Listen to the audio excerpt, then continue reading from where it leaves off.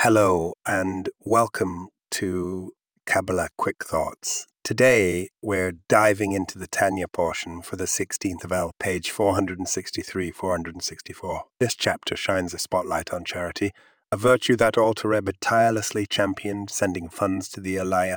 Picture this, Alter Rebbe, with his unyielding resolve and a heart filled with compassion, tirelessly working to ensure that the charity he championed is not just a fleeting act, but an ever-growing endeavor.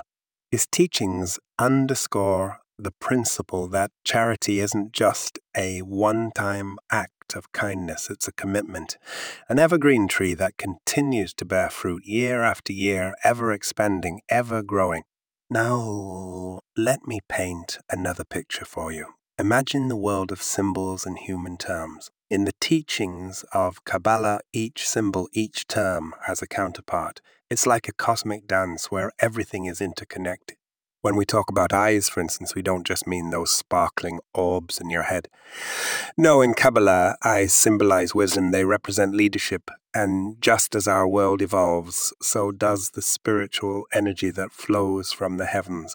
Each year brings a new energy, a fresh lease of life into creation. It's not a stagnant pool, but a flowing river, constantly renewed, constantly revitalized. So folks, let's strive to be like that flowing river, constantly renewing our commitment to charity, growing it with every passing year.